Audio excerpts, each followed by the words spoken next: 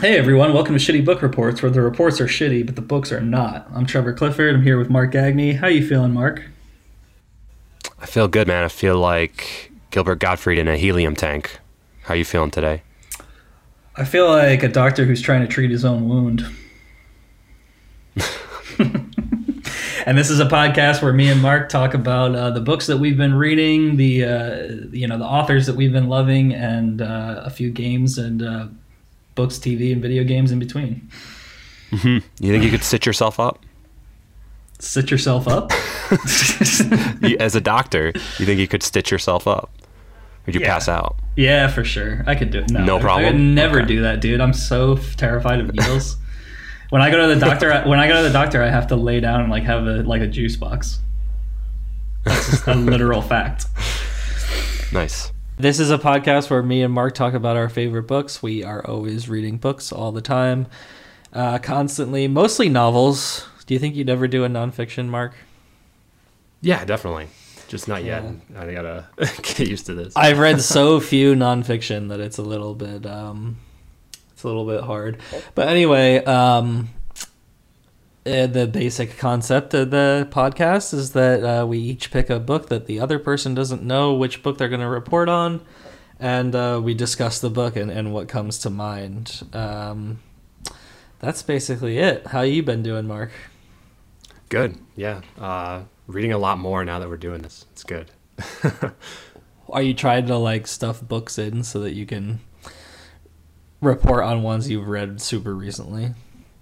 Yeah. And I keep buying like books I see around or ones that I've been like meaning to pick up for a long time and been like wanting to tell you about them, but I'm gonna just keep that a secret just in case I choose to do them. Well, buying books is a disease, man. I mean, Yeah. it is.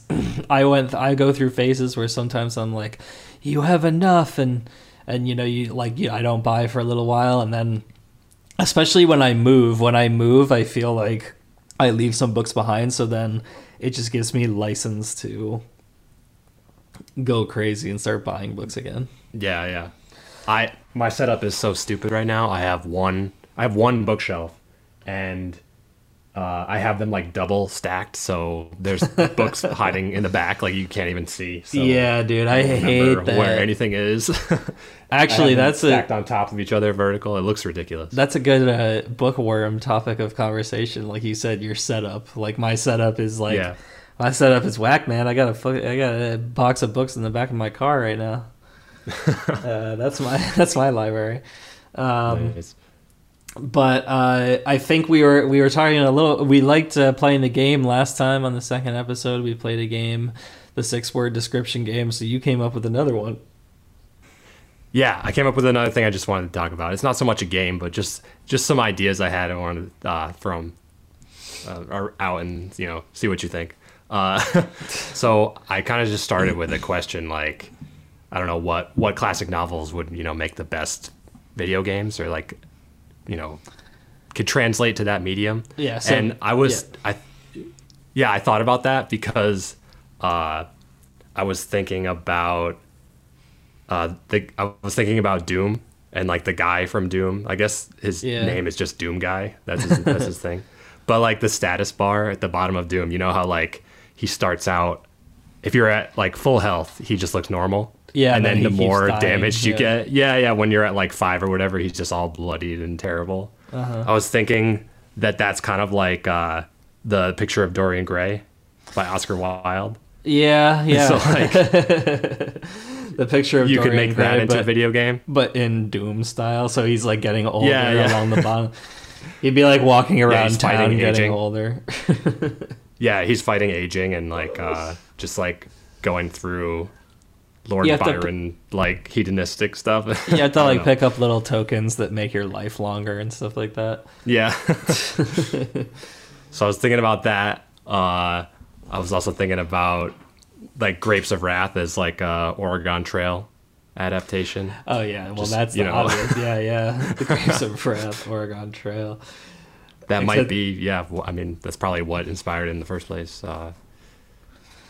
Dude, there are some intense places out there. Yeah, that's a Grapes of Wrath. What would happen in like I mean, everyone always dies of dysentery Yeah. in Oregon Trail. But they don't stop and hunt for like 5 hours. Like So they used to. the one that I thought about, because you said think about this, and that's going to be the game. I like this idea that Mark comes up with a game before each time. But when you told me about it, I thought of. Do you know the video game L.A. Noire? No. So What is that? Is that there's a video PS4? game by Rockstar, like the same people who made Grand Theft Auto. But it's called L.A. Noire, and it's about you're a detective that you basically get to crimes. You're either involved in the crime scene or you got to the crime after the fact. So you have to interview people to like figure out clues, and by the end you have to try to guess what happened, and if you don't guess correctly, then you're losing the game basically. Okay. So I thought that would be a good format for the Count of Monte Cristo. Nice. Like if you were just wandering I thought you were going to around- say Raymond Chandler or something. No, I was like, if you were just wandering around like in the time of Monte Cristo and like trying to like, yeah, because you know how the whole thing is like his revenge tour. Yeah. So you would be like interviewing people and like, you know, dancing around the fact that you're about to like exact your revenge because you're a crazy psycho rich guy. Yeah. Nice. That's a good one.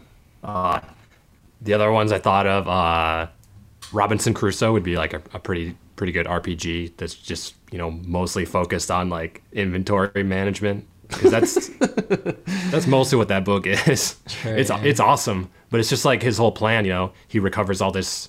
He's pretty set up, if you think of all the stuff that he had, but Yeah. he recovers a ton of stuff from the shipwreck or whatever. And then at the end, so it'd be like an RPG or whatever. And then the ending of Robinson Crusoe is ridiculous. What happens? Like the author, Spoilers. he kind of, so just he gets rescued, and then they kind of venture off through Europe so he can like get back home with like the people who rescued him or whatever. And just casually, there's a fight with literally hundreds of wolves at the end of that book. Like he's already got through his major plight, and just in the last like 5 pages, him and his crew get surrounded by like, and the author just says hundreds of wolves. Like it's not even clarified. That sounds like the end. So that of, would be pretty cool. the end of Assassination Bureau by Jack London. You've read that, right? No, our mutual friend Kyle would always tell me about that. Yeah, Assassination Bureau. Yeah. By Jack London. Not It's like unfinished. no, it's or maybe it was unfinished or whatever, not in its final draft, but he makes this like it's like this crazy long drama of these assassins trying to take each other out, and it's very James Bond and stuff like that. And then at the very end, one of the master assassins just gets like run over by a horse cart. Like it just like it's just like gets, and then another one like gets sucked into a whirlpool, like a boating accident, and it's like what? Yeah. Yeah, did that need to happen? Like it's only to sew up like. Because the whole book is like these relentless assassins, and then he has to make this left turn into why they would quit. So he just like kills a bunch of them. Nice. Better for like a movie, probably. Yeah. So yeah, I had one more. Don Quixote as like a Dark Souls kind of game. That'd be pretty good. The windmill you're is this, really you know, hard really, to beat. Yeah, really frail character getting just owned a lot and having boss fights with imaginary things, and it'd be cool if you could like switch between playing like reality and his delusional world. I can't wait That'd to be be pretty able cool. to see the Gilliam Don Quixote. I don't know how to see it. Yeah. Yet, but Me neither. I don't know if it's anyone in the U.S. has seen it. I don't know. all right. Well, last time I went first, so it's your turn to go first this time. Okay. Oh yeah, one more. Animal Farm, Animal Crossing. You're the pigs trying All right. to incite a revolution on like a Stardew Valley game. Yeah. That'd be cool. All right, you ready? Ready? Okay. So this week, I want to start by asking you a question. So, in your opinion, what's the best room in any house? Oh, the best room in any house. Wow, it's a really big toss up between the kitchen and the living room. I think living room. Okay. I gotta disagree and go with the kitchen. So, Yeah. because that's what my book is all about this week. Okay. So, another question: what's the first kitchen you remember? Is that, like with me, I Yeah. remember like my childhood house. We had like an old refrigerator with Looney Tunes magnets on it that had like me and my sister's names, like the ones you get at tourist spots and all that. Like a crappy green fridge where the light doesn't always the light always waits a little bit to turn on after you open the door. Like the Yeah. seal wasn't good, so you reclose it and all that. Like I remember like burning my hand on the toaster oven grate in that kitchen Oh and shit! Fuck that. Yeah. losing. Yeah, I lost one of my like mini Ninja Turtle toys like down the drain while using it as a half pipe. Okay, You remember so your, like, yeah, my your first earliest kitchen kitchen memory? is the same. Well, first of all, we're really showing our white suburban privilege because you and I are from the same town in Connecticut. But yeah, I remember my kitchen when I was a kid. It was like a big, almost like it was arranged in a horseshoe shape, like a U, basically. And the fridge was on the left side, and there was like this creepy cabinet next to the fridge that we use. Like, I don't know why my parents did this, but when I was a kid, they had like the chemicals and like the mop and like bucket and stuff at the bottom of a cabinet that had like the food in it as well. Like the Yeah, like you the had fumes going up into your cereal. yeah, like the top like three shelves were like the cereal and all the like pantry food, and then the bottom of the pantry was like fucking Lysol. That was kind of weird. Like what? And then the dishes and stuff were over to the right with a window above a sink, and then we had like an early trash compactor, like Ooh. our trash, but it wasn't like a convenience. Like basically, it was this '80s trash compactor that you would It fill was a up the. gift or something. It was you had to use. installed in the counter, but I think it okay. came with the house or something. And when you activated it, all it did was like rip the bag inside to shreds and stuff like that. Like it's just like fucking terrible. It didn't turn it into like a 1x1 cube. No, it's like that's the idea, but it would like just rip the bag open and like get juice everywhere. Perfect. Nice. So another question: Do you remember the first thing that you ever cooked? So mine was I think I probably started off on like the grilled cheese maker. One of those like panini press things where it's like turns it into two triangles. Yeah, You I would like, say put too much cheese in it, leaks side to sides. I would say my first foray would be like toaster related, like toast or like those like strudel things, Nice. toaster strudels. Yeah. Those. So, but then I would go into like starting to do your first egg, like you just scramble the egg and put it in the pan. Yeah. And then I eventually I graduated pretty quickly to doing like the Bisquick pancakes because all you had to do was like add water. Nice. Yeah. But I also once, when I was a kid and like preparing one of my first things ever, I took a bowl of oatmeal and put it in the microwave for like 15 minutes.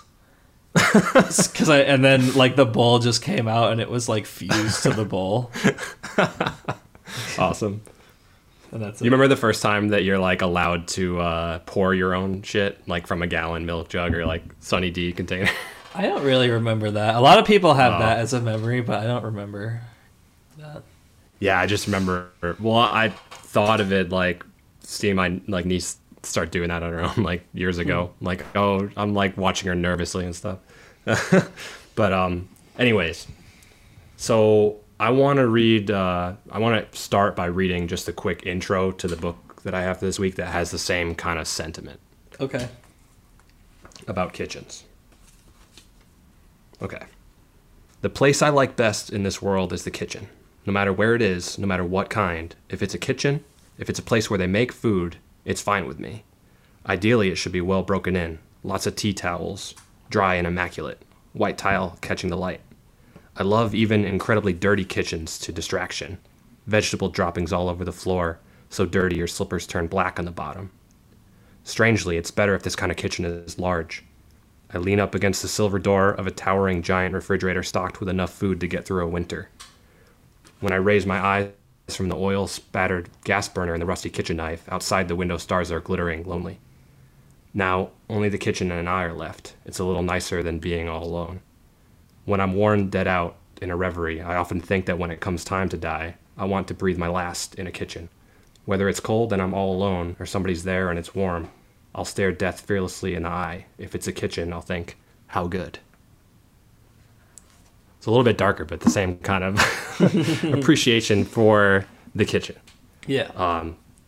So anyway, the book that I brought for this week kind of deals with coming to terms with loss through the familiar and how things like cooking, can help you through difficult times. And I'm talking about the 1988 novel Kitchen by Japanese author Banana Yoshimoto. Okay. So that's a pen name. That's a pen name. It's a pen name. Real name Mahoko Yoshimoto. This is coming out of nowhere. I've never heard of this. Yeah. Yeah. So this is just a book that I randomly found a couple weeks ago at a bookstore. And I love Japanese. Intrigued by the name. Authors. Yeah. I love Japanese authors. But I've never heard of Kitchen. Yeah, I didn't know much about her, but she's a very popular author in Japan, and known for writing about emotional themes like friendship, love, and loss. Her father is a famous poet, and her sister is, I guess, a famous cartoonist in Japan. Okay. So she chose the pen name Banana after her love for banana flowers, which I had honestly never seen before until I looked them up. Have you ever seen a banana flower? No, but I can look it up. Yeah. So they kind of look a little ominous, like they're hanging. It's like you have the banana bunches, which are like incredibly numerous. Oh, right. Okay. And they hang kind of straight down from those bunches. And it kind of looks like a purple version of like the carnivorous pod plant from Jumanji and tries to eat everyone. Yeah, it does look kind of scary. It has like a huge. It looks like it would open up. Anyway, yeah. So Kitchen was her debut novel, 1988, and I think it was translated into English first in 1993.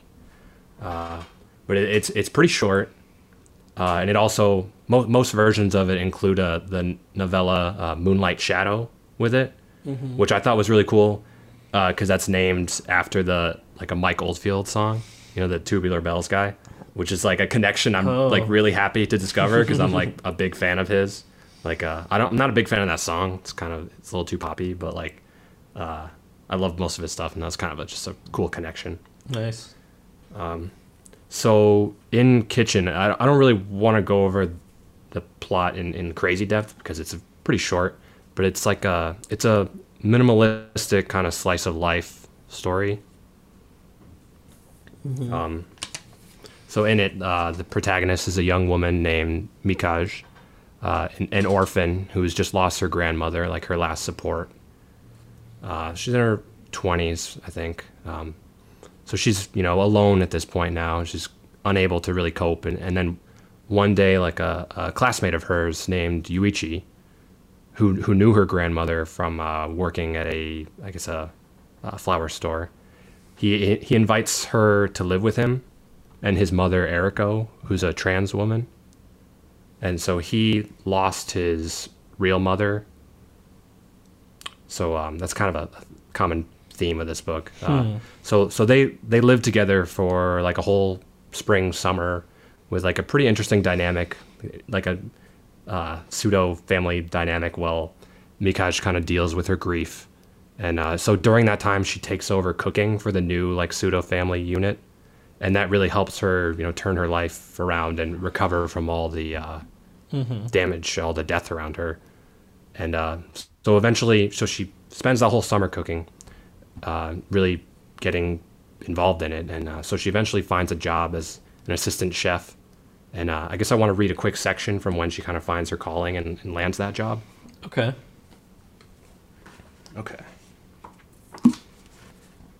An amazing number of candidates apparently tested for the job. Why was it that I, a novice with only one summer of study under my belt, got hired. When I saw the women who attended the classes, it made sense. Their attitude was completely different from mine. Those women lived their lives happily. They had been taught, probably by caring parents, not to exceed the boundaries of their happiness, regardless of what they were doing. But therefore, they could never know real joy. Which is better? Who can say? Everyone lives the way she knows best. What I mean by their happiness is living a life untouched as much as possible by the knowledge that we are really, all of us, alone. That's not a bad thing.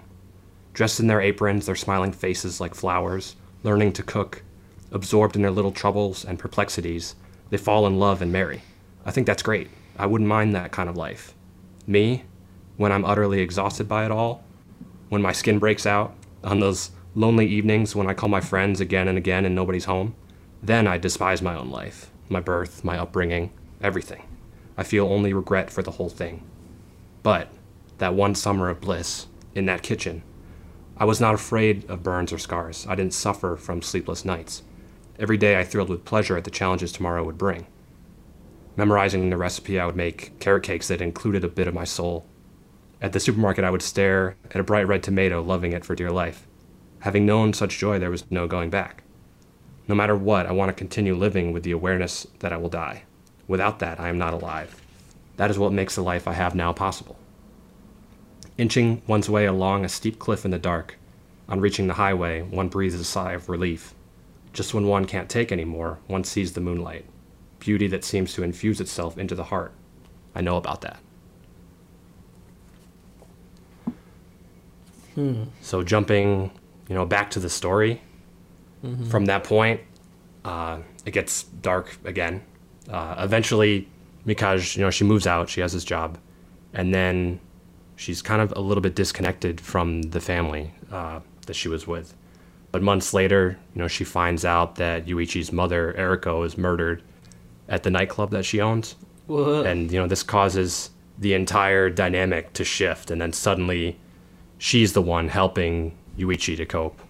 And, their story ends with like a hopeful feeling that they've, found love and support from each other, and they can move, forward with their lives and recover from their losses. It's really interesting, the scene that you describe when she's talking about the other people living their happy lives. That really reminds me of the book that I covered in the first episode, Mishima. Yeah, feeling just like an outsider. Yeah, like just describing these people, and you're like, I'm not a part of those people. Like, yeah. So yeah, it's a pretty short, like minimalistic kind of story, and I don't know if it's something about Japanese to English translations. Like I don't feel like I've read enough to make this real judgment, but the story, felt and read very similar to Murakami, like in the way that the prose was delivered, and like very ordinary seeming settings and scenes, carry a lot of power and turn into something like a little surreal. Yeah. That's cool. Yeah. It might just be something about the way that it is translated. Maybe. I mean, yeah. But I don't think you can't give that all the translation. Yeah. They might be pretty kind of similar. I mean, Murakami, he talks a lot about cooking too and stuff like that. There's comfort in kitchens and good food. Oh, does she does she universal describe kind of recipes in kitchen? Does she have little cooking scenes? Not too much. There's somewhat, yeah. There is some kind of connection to that at the end of the book. Because that we both love the Murakami eating scenes. Yeah. Cooking sipping and Sapporo, cooking noodles and eating, and I cooked some spaghetti. Blah blah blah. Yeah, listening to a symphony, like a very specific song. But like I told in the most recent Murakami book, I told you, I feel like he almost knew that people were like ribbing him for that. Because the character kept not doing like an actual recipe. He was like, I just got some crackers and ate them. Nice. Yeah. I don't care for cooking or food. That's awesome. So anyways, yeah, this it is a pretty short story. You can read the whole thing in a day, but it's very charming. It's a nice read for like a weekend or something. It's very interesting. Yeah, I kind of picked it up on a random flyer. So it does sound good. I was happy with it. It's like the way that you describe kind of like how normal scenes have more significance. Some people are just really good at that. Yeah. So props to Banana, and might try and find more of her books. Banana Flower. Does she publish only under that, or does she go under her real name as well?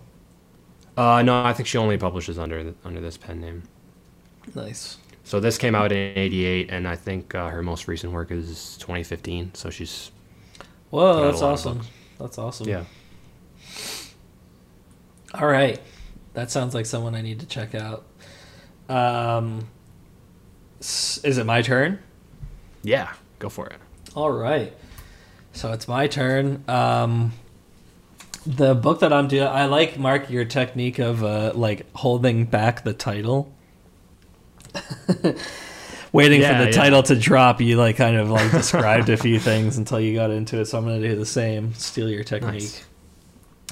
So my book is about art. It's about artists. It's about how kind of artists interact with each other, but also how they bullshit and sort of project outward something that might not necessarily be truthful. Okay. And I really like books that kind of discuss the like art community and stuff like that, the way that artists interact. Because I felt like that I went to art school, and I feel like in a way the best training that you can get is how you're going to be dealing with sort of like eccentric people.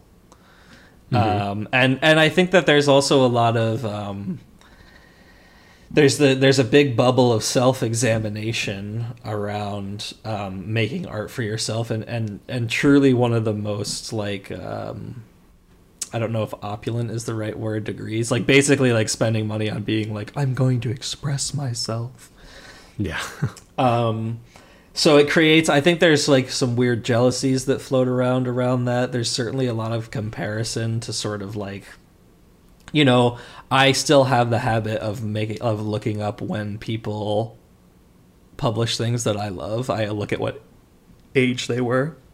Oh yeah, I get caught up in that too. Yeah, yeah. Like I'll read a great novel, and then I'll like look up how old they were, and I'll feel better if they were older than me. Let's put it that way. Yes. So there's a little bit of vanity. So this novel that I am doing is called Mosquitoes by William Faulkner, and it was published in 1927. So Mosquitoes by Faulkner, just a quick rundown of the structure. Faulkner kind of always did do structured novels. He has a ton of novels that are either structured by like the days of the week or very like kind of pre-set out events. So Mosquitoes is exactly the same. There's a mechanic within the book that basically the introduction is people who are on shore in New Orleans. There's a community of artists in New Orleans that are like sculptors, painters, writers, just like basically society artist folk. Mm-hmm. And you kind of get like a little tour of their little kind of social world. And then the rest of the book is structured day 1, day 2, day 3, day 4, whatever. And what they do is that they load onto a rich woman's steamboat. Mm-hmm. So basically, it's everyone at this party is kind of sucking on to a benefactor. Like there's some woman who is, eccentric enough that she's going to be investing in art and, buying from artists or holding these soirees, these crazy parties, right? Oh, okay. I get the title now. Mosquitoes, right? Yeah, exactly. So they're kind of going on to the host body. You know what I mean? Yeah. And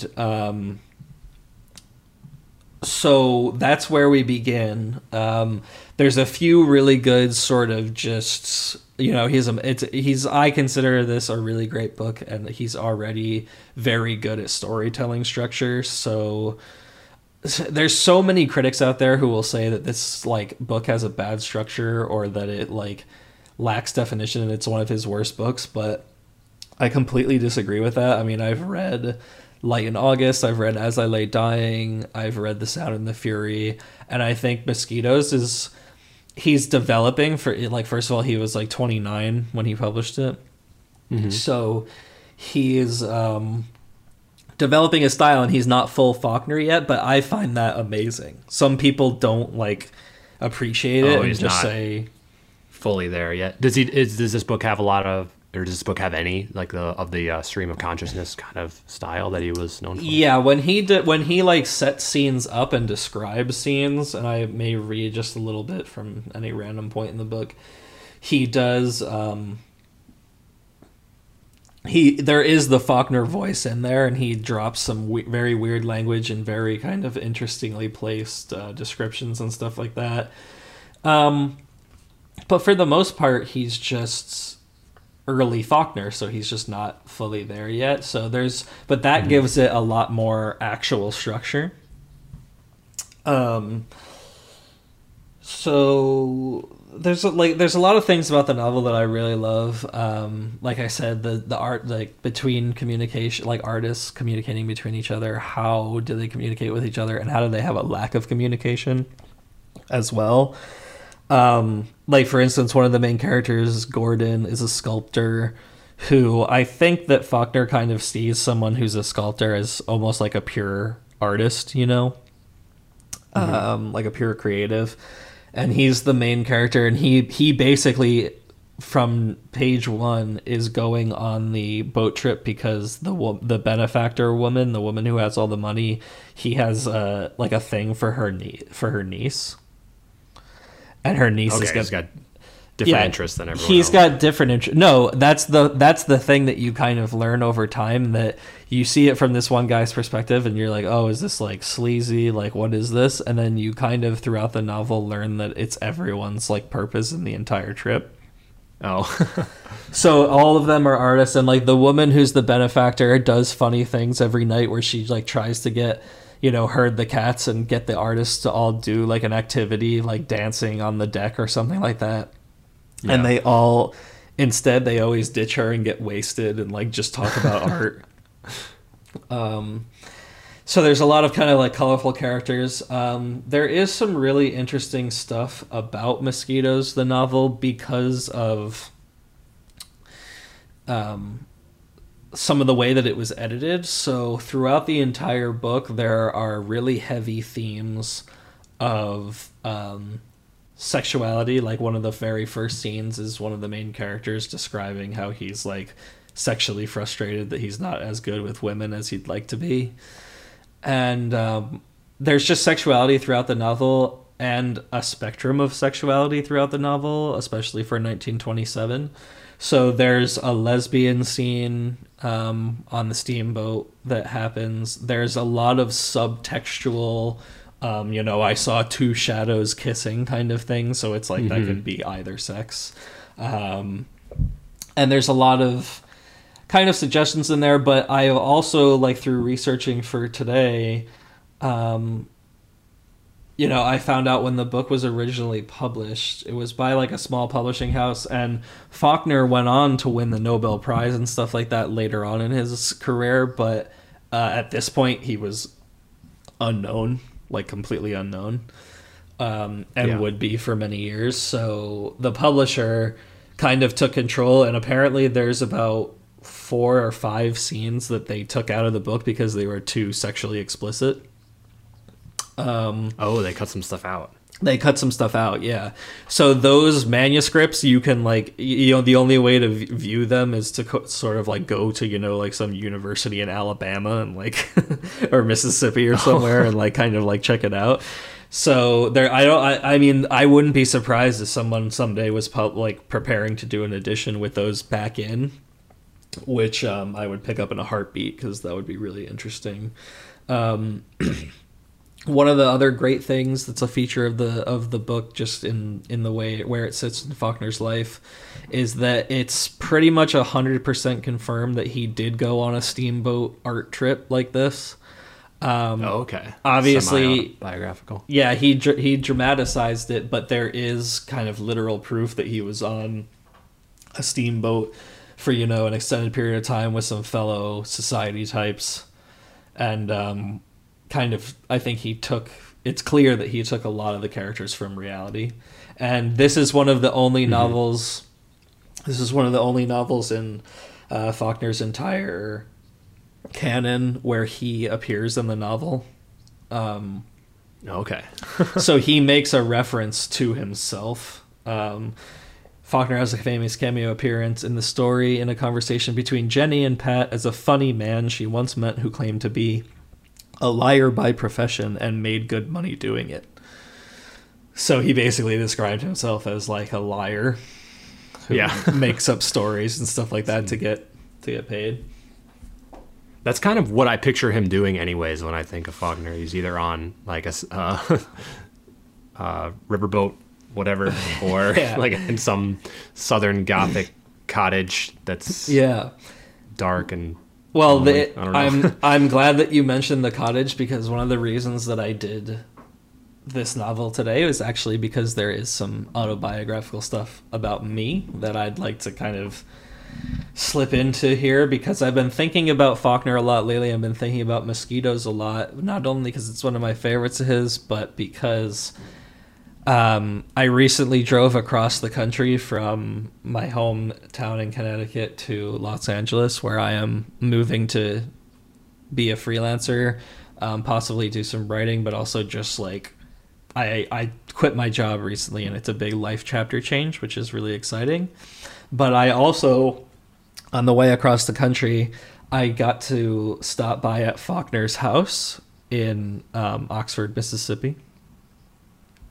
Damn. So I went to Oxford, Mississippi, and right nearby is the Faulkner house, which it has a name. It's called Rowan Oak, Rowan, oak like the tree.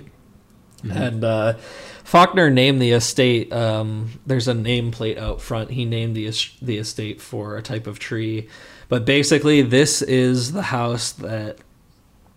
I don't think he wrote Mosquitoes in that house, but this is the house where where success culminated, and he was writing books like A Fable, which he won the Nobel Prize for, and other of his major works. I think most of them were written in this house. Nice. So it's a fascinating place. It's a great place to visit because if you're a total book nerd, it's like $5 for entry, and you can just do a self-guided tour with lots of cool knickknacks. It has every like member of his family where their bedrooms are still all original, including the bookcases where their books were. So you go and see Faulkner's bedroom, and there's like a bookcase full of books that he was reading. Whoa. And also his library has innumerable books and like copies of his own books. So there's first editions in there that are just his copy from when it was published. Did they put like Hemingway books in the trash, like on display? Yeah. Well, actually, there's a lot of cool little idiosyncratic things. Like Faulkner himself didn't really have respect for like walls. Like he would write all over them all the time. And the office where he wrote most of his novels has a royal typewriter on a small desk, and then all of the walls are completely filled with handwritten notes for his book Fable, A Fable, which is again structured just like Mosquitoes, where a fable happens throughout a week, and the chapters are Monday, Tuesday, Wednesday, Thursday, Friday, that kind of thing. And it's amazing. It also is visually kind of cool because he writes some of the bolded titles in like red grease pencil and stuff like that. So it looks really cool. And then he also has an old style telephone in his kitchen where on the wall written next to it are like Mississippi people's phone numbers from like 1920s. So it literally says like Marjorie 4-555, you know. That's awesome. So yeah, I spent some time at the Faulkner house. It was really cool there. I took a picture of mosquitoes in front of the house because I just love mosquitoes so much. I love Faulkner.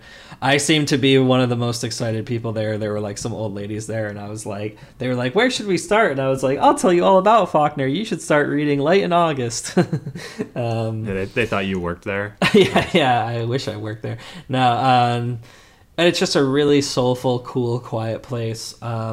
There's a lot of interesting facts, like unfortunately there's like, there's an extra cottage on the property that's like servants' quarters, and it's where the Faulkner family owned slaves basically, or had servants. I don't know at that point if they were paying them or not, but there's like the shack. But the amazing thing about that is that apparently they had like one woman who, like a black woman, who was their like beloved family servant. There's so much, kind of, to me that sounds like really scary, like weighted context behind that. But she lived there to be 100, and she is in like all of Faulkner's novels. There's just so many jovial kind of like black Southern women in his novels, and they pretty much credit all of that to her. That's interesting. So there's that stuff there. And like I said, Mosquitoes gets a lot of flack for being not full Faulkner yet, but I kind of think that that's like a little bit bullshit. It's like Kill 'Em All. It's not fully polished. Yeah, it's not fully Metallica, but there's like crazy stuff in there, and you're like, whoa, like what? Like this is, something's happening. I think that people take it. A lot of people, I think, what's happening are they're not being introduced to this as a beginning Faulkner novel. They dive straight into his most prolific, famous work, and then they say, "Oh, this is a different person from before," and I don't really think that that's fair. I just think, take Mosquitoes for what it is, and it really is a great book. And yeah, apparently there is some actual like crazy stuff about, like they found the manuscript in the 80s, like they found a handwritten manuscript in the 80s, which they didn't know that Mosquitoes was handwritten, so that kind of leads kind of credence to, the theory of him keeping it almost like a journal and then kind of just turning it into a novel.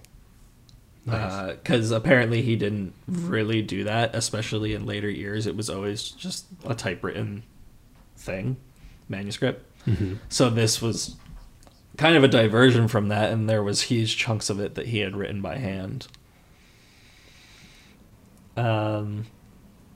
Also, my edition of Mosquitoes I just love dearly because it's so dilapidated. It yellow pages, and it's got the green edges.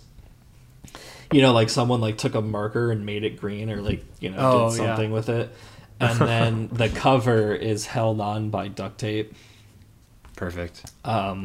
So it's obviously, as from how you can tell I'm describing, it's one of my best smelling books. I'm smelling it right now, which I love to smell. Parchment mites or whatever. Oh, I mean, they can live in my nose if they want to. Like, I love that smell so much. And yeah, that's basically Mosquitoes in a nutshell. It's a fantastic book. A lot of latent sexuality and sexual tension that is written pretty well. There's a lot of scenes that are really sort of interesting, and also I feel like I don't know if Faulkner has written this clearly about sexuality before either. So it's a great read, and also it does fit into that sort of classic canon of LGBT literature that is just sort of like I mean, even the first book that I discussed on the podcast, Confessions of a Mask, is like, sometimes you might find this on lists of like queer novels and stuff like that, but it's so much more than that as well. I gotta ask, does anything like incredibly tragic and depressing happen in it? Because all my experience with reading Faulkner is kind of no. This is a little bit lighter. This is more sort of nothing tragic with death or destruction per se. More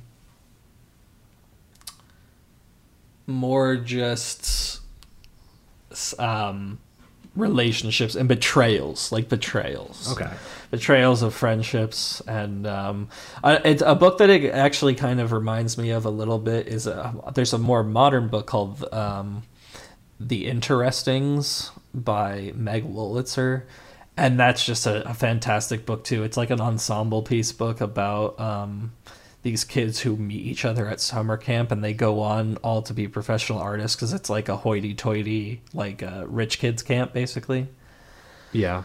So another like artist convent kind of thing. Yeah, but they grow up with it, like, and then one of them becomes sort of like an analogy for, Trey Parker and Matt Stone, like people who like he basically becomes famous with like a South Park-esque type show.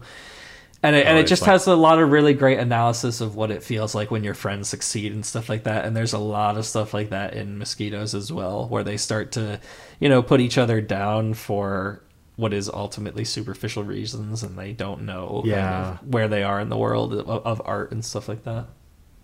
The competitiveness and that sort of awkward kind of feelings. Right, yeah, like if you can imagine a medical drama, but instead of the medical drama, it's like art drama of like self-expression. So I know you like to think of what you're reading as, or not the books you're reading, if they could be movies or anything. And when you were talking about it, was making me think of John Mahoney, like the dad from Frasier, and how he didn't play Faulkner, but he played a character that was like entirely based on Faulkner in one of the Coen Brothers movies, like in Barton Fink. Oh. He played a Faulkner type character. Oh, you're right. Yeah. That's so weird. So that's all I was picturing. And I was thinking about him anyways because you were talking about artists, and I was thinking about the episode when he pretends to be that famous artist and he just calls everything crap. Oh, in Frasier? Yeah. Yeah, that's a good episode. Yeah, completely. There's all faking and stuff like that. You could make Mosquitoes both serious and funny. Like you could kind of cut the cloth either way, like depending on what filmmaker made it. Could be multiple things. I really didn't specifically visualize this with any characters, which is a shame because I don't know kind of any actors that I would put into this. The movie that it kind of like visually kind of calls to mind for no reason is there's a movie that Werner Herzog made called I'm not gonna remember it. Anyway, it's a movie about people establishing an opera in Africa and pushing a steamboat over a hill. And basically they're going to move this steamboat from one river to another, like along a country in Africa or like the Nile or something like that. But like rolling it on logs or something? Yeah, rolling it on logs. But the thing with Herzog was he was crazy enough to demand that they do it like for real. Like he found a steamboat and wanted to do it for real. So there's not like special effects in it. So the movie itself doesn't, it's an okay movie. There's also a fantastic documentary about making the movie, which is better than the movie itself. But nice. The basic the visuals of a steamboat gone awry, I kind of think of that Herzog movie. Has Klaus Kinski in it. I don't know anything about this. You don't know like I know who Herzog is. I know his voice. I know his accent. The movie is that's like my extent. The movie is Fitzcarraldo, and it's about a man who goes into Africa or somewhere in the Amazon jungle to establish in Peru. And he wants to establish an opera there, but first he has to push a steamboat over a hill. But anyway, that reminds me of Mosquitoes, and sort of that, just the idea of a steamboat, is sort of romantic. Yeah. And I think that he's playing on that a little bit as well, like this romantic kind of river ride where everybody is a little amped up sexually, and I think it's cool for to read Faulkner like that, because like you said earlier, everything is about somebody in a coffin, or yeah, like a very gothic view of life. So this one's a little bit more joyous, or something bad going on. Slavery. I read a Faulkner short story when I was in the area visiting his house about oh my god, it was so sad. It was like this servant woman who works for a white family, and she doesn't want to go home because she thinks that her husband is like hiding in the bushes waiting to kill her, basically. Oh god. And it's just so awful. Like, she takes the white kids home without the mom's permission, and it turns into this whole fiasco. Yeah, that was a really intense story by Faulkner. So yeah, that's Mosquitoes. All right, sounds good. We're just over 50 minutes. Let's talk about some ideas that we have for the podcast. I kind of pitched an idea to you about we're thinking about perfecting our art of narrating and reading, and maybe doing some mini episodes where it's just us doing a reading from whatever. Maybe we should always do it from the book that we just did, or the one we're about to do, or I don't know. Yeah, just or I don't know, sections we remember, or things that really stick out. Yeah, that would be cool. I think it would be cool. Yeah, a lot of different ideas. Specific read it, because I want to. I've noticed when I'm doing reviews here on the podcast, I just want to get better at reading the when I dive into the actual book. Yeah, I haven't listened to the one from last week with the third policeman, but I'm pretty sure I was out of breath like a quarter of the way through. But it was fun to follow it, and I think that it would be even more fun if we started to get really good at it. Yeah. Yeah. Start working on new voices. Read it. No, don't do octave lower. Don't do that thing where, like, have you ever read like or had an audiobook read to you where like a male author tries to do like his female voice? I've heard like fantasy audiobooks where they'll be like, "Excuse me, sir," like trying to sound like a woman. It's like, dude, don't do that. Just like read. Yeah. I'm not gonna try.